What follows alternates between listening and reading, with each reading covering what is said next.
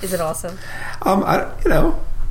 Given the fact that I don't know what I'm doing and I can't sing and I don't really know how to produce music, I think it came out okay.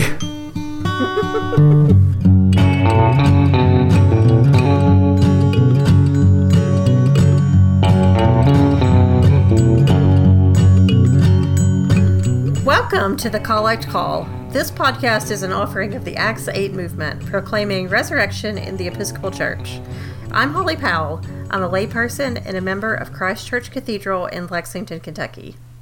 And I'm Brendan O'Sullivan Hale, and I am also a layperson, and I'm a member of the Episcopal Church of All Saints in Indianapolis, Indiana. And this week we're going to be talking about a whole bunch of stuff. Yeah, it's kind of a grab bag of an episode here. It's true. But you know what? We figure that you guys are probably going to be listening to this either, traveling for the holidays or, maybe at a quiet day in the office because a lot of people are off work. So we're just going to throw a bunch of stuff at you and see what sticks. Yep. So we thought we might start off, and I'm pretty sure this is going to alienate our audience. Mm-hmm. Because I'm pretty sure our audience doesn't give a rat's ass about the liturgical calendar. Have you met our audience, Brendan?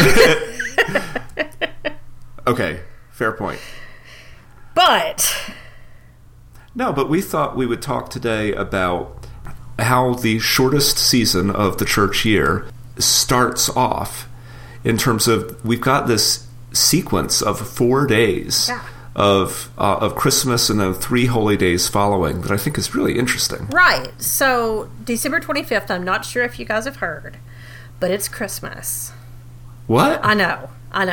And then the day after, what the Brits would call Boxing Day, or I guess Canada calls it Boxing Day too, right? I'm not sure. I don't know. Hang on, let's Wikipedia that. Yeah, okay. And I don't know why. Is it boxing like the fighting? Boxing Day is celebrated in all Commonwealth countries, so that includes Canada. Okay. And it appears, again, according to Wikipedia here, to be a day that people would give a Christmas box to their servants. Oh. So I think the more common thing is it's kind of like a Black Friday in the U.S. Like I recall that they're being. So I have a lot of Canadian friends that I follow on Facebook and Twitter, and they're always talking about these massive Boxing Day sales. So according to Wikipedia, in the UK, Canada, Australia, and New Zealand, Boxing Day is primarily known as a shopping holiday, much like Black Friday in the United States. Okay. So you win. Yay, Boxing Day! But it's not just Boxing Day, guys. It is also St. Stephen's Day, which is a saint's day in our liturgical calendar. St. Stephen is or was the first Christian martyr. Yep. So that's kind of a weird thing to celebrate the day after the Messiah was born, eh? I would think so. It's oh God, I'm dying. Hang on. Brendan's dying, so while he's gone, I'm going to sing you a song. Deck the halls with Brendan and Holly. Fa la la la la la la. 'Tis the season to be infected with some sort of virus. Yay. Fa la la la la la la la. Okay. What were we talking about? St. Stephen, the first Christian martyr. Yeah. So, I think that one of the things that is just interesting what's happening in the liturgical calendar here is that we are, taking a day to celebrate the birth of Jesus and being all super happy about it, and then immediately the calendar pulls the rug out from under us and says, by the way, this little baby's going to cost you something. Yeah, right? So then the very next day's lectionary in Acts, it's chapter 6 and 7, Stephen, who's full of Jesus, is all like, I'm amazing and I'm doing these miracles because of the baby Jesus. And then I don't know if y'all noticed, but that's not a super popular thing, and that has been the same back in the ancient times to today. They're like, hey man, you're like doing some bad stuff, and he's all, whatever, Jesus. Then, so like, the cool thing about Stephen is that these people are like descending on him, and they're getting ready to beat the crap out of him. And does Stephen back down? No, he does not. He's like, Stephen does. Look, I see the heavens opened and the Son of Man standing at the right hand of God. And then they stone him to death. Yeah. But what's actually really interesting here is, so at the very end of what you'll get in the lectionary if you attend your local parish's St. Stephen's Day service, which your parish may or may not have, but it should. I'm pretty sure mine doesn't. Mine does. But we celebrate all the days. So yeah, you do. Anyway, is that at the very end, as Stephen is dying, Stephen kneels down and cries out in a loud voice, Lord, do not hold this sin against them. And so we're seeing in Stephen's death an emulation of Jesus' death as well. So, I don't know. It's kind of a... like a precursor or a flash forward? Something like that. And if you look at where it falls in the liturgical calendar, it's eye-opening. And if you really want to follow this baby, it's going to take a lot more than just saying Merry Christmas instead of Happy Holidays. What? I thought that was like the pinnacle of Christianity. Yeah, not so much.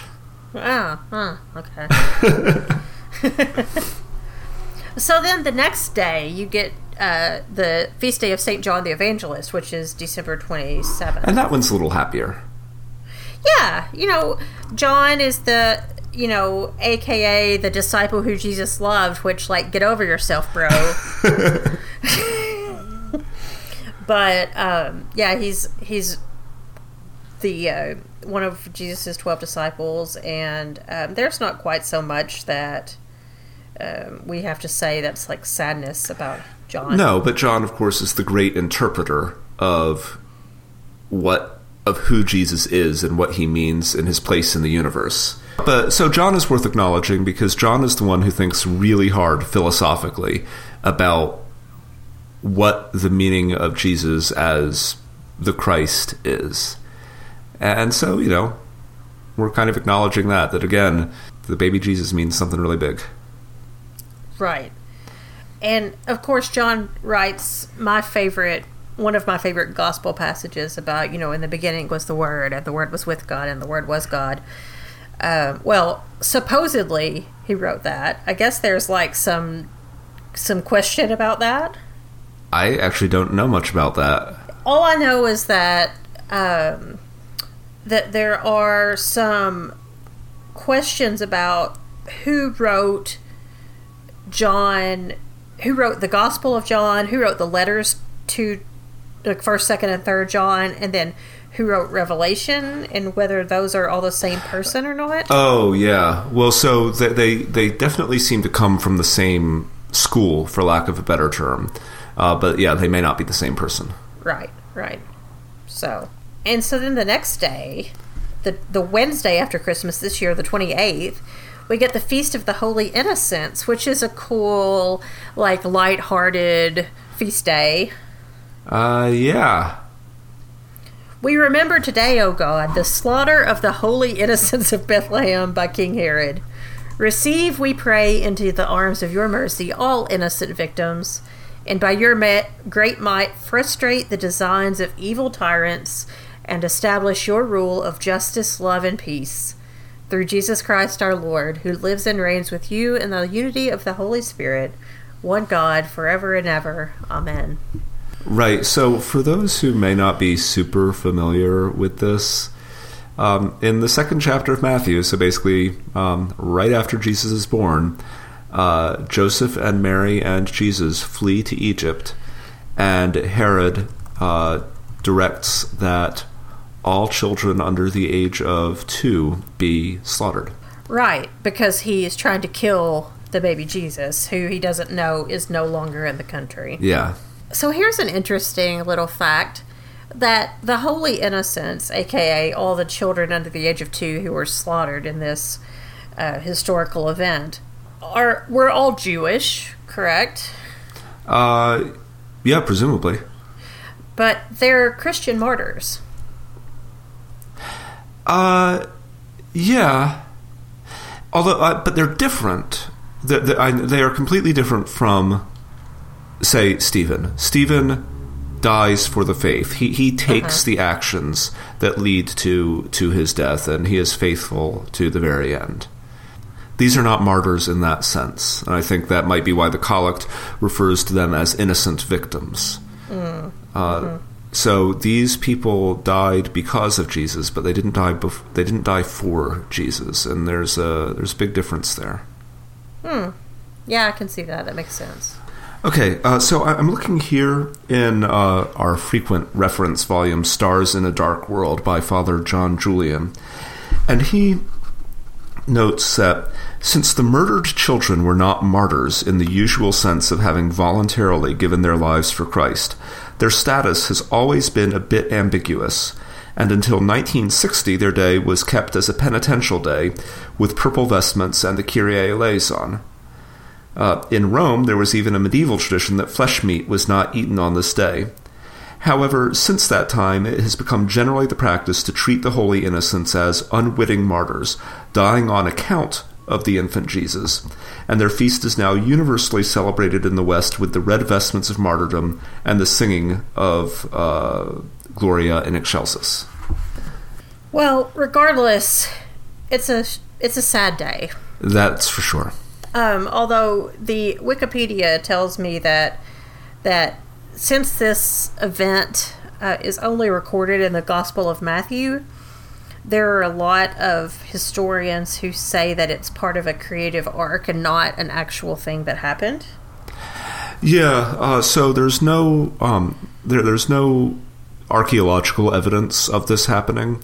But again, so this is the slaughtering of the children of Bethlehem, and John Julian notes that in a town the size of Bethlehem back then, this would have been a murder of maybe a couple dozen children at most.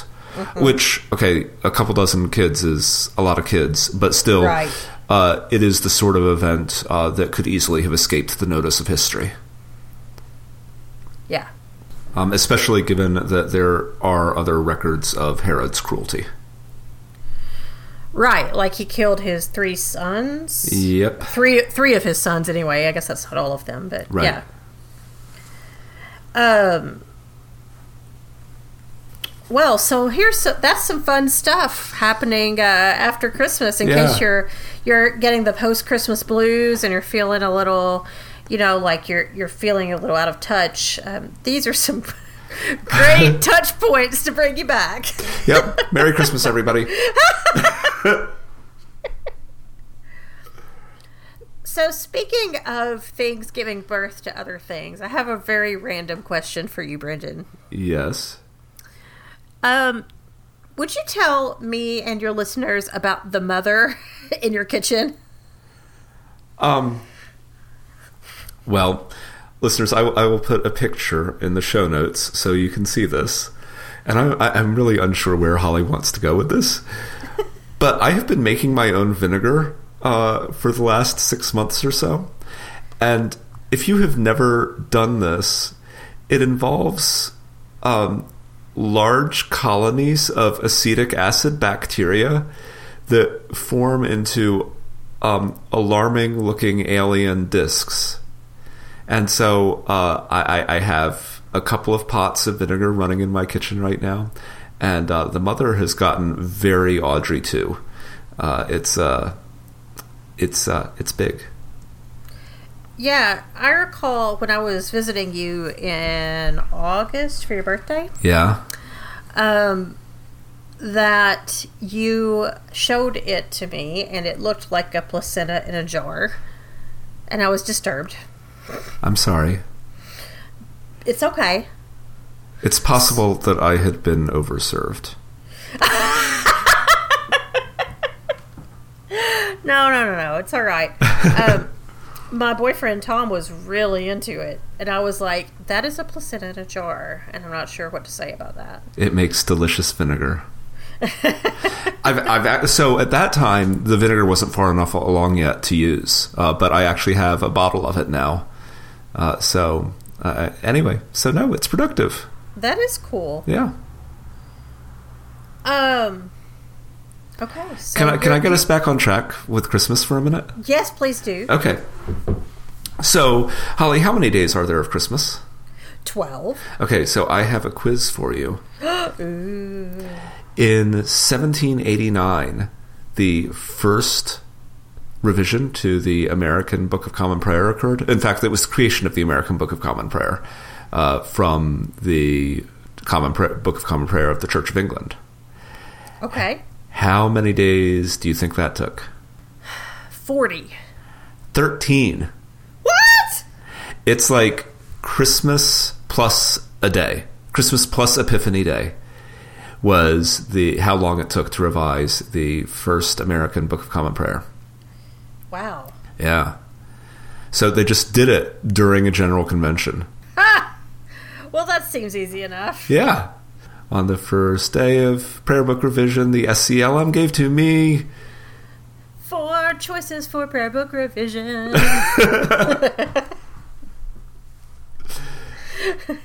Anyway, I don't really have anything further to say about this other than that, as we mentioned last episode, as we get ourselves organized and figure out a new format for this show, we're going to be talking a lot more about other sections of the prayer book, and we hope to get you all involved in that conversation. Yes. Because whether we revise the prayer book or we don't revise the prayer book, it would be really good for us to dig deep into the BCP so that we kind of know what we're doing here. Totally. Speaking of Christmas also, you did a Christmas thing. Yeah, sort of. So last year we submitted the Collect Call, and our listeners submitted a Christmas song to the Badgerland Christmas album for the first time. And if Badgerland sounds familiar to you, that's because our theme music comes from Badgerland. And they being Aaron DeVries, assembles a Christmas album every year of things that people submit to him. And so Marlena Maynard and the official linguist of the Collect Call and I submitted a Christmas song again. Actually, it's technically an Advent song, but it mentions the baby Jesus, so we figured we'd go with it. Awesome. So the song is The King Shall Come When Morning Dawns. And we're going to play it for you right now. Yay!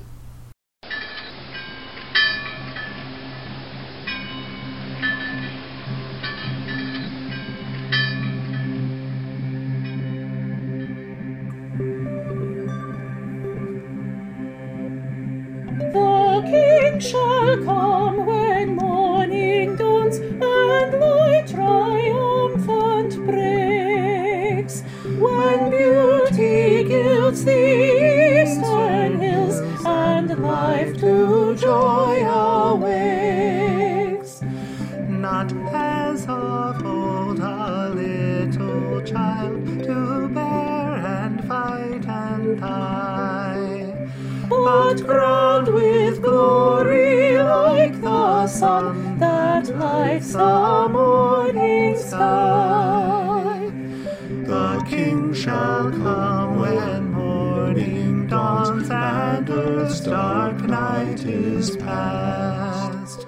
O haste the rising of that morn, the day that e'er shall last. And let the endless bliss begin by weary saints foretold, when right shall triumph over wrong and truth shall be extolled. The King shall come when morning dawns and light and beauty brings.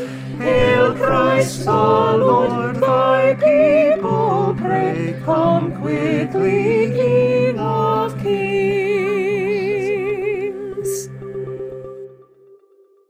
Oh, Brendan, it's so great. I love it so much. It's going to be like replacing Rockin' Around the Christmas Tree for... Totally. 100%. Yeah. I don't know why that song came to me. I don't like that song. I mean, who does? Yeah. Ugh. Well... Do we have anything else to say? I don't have anything else to say other than, I hope that the folks who are listening to this have an exceptionally Merry Christmas with a very distinct lack of martyrdom. Yes. We didn't mean this for this to be sort of a downer of a Christmas episode. We just think, it's pretty important.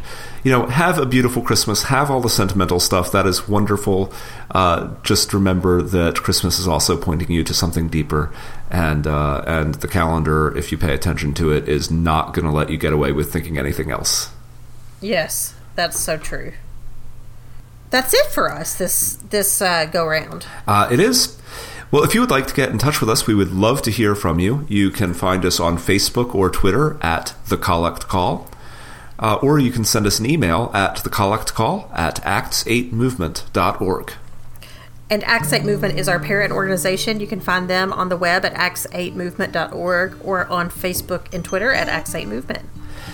Our music is Let All Mortal Flesh Keep Silence by Aaron DeVries, distributed under Creative Commons license. Find more of Aaron's music at badgerland.bandcamp.com. And we will look forward very much to having a more regular schedule for you all in the new year.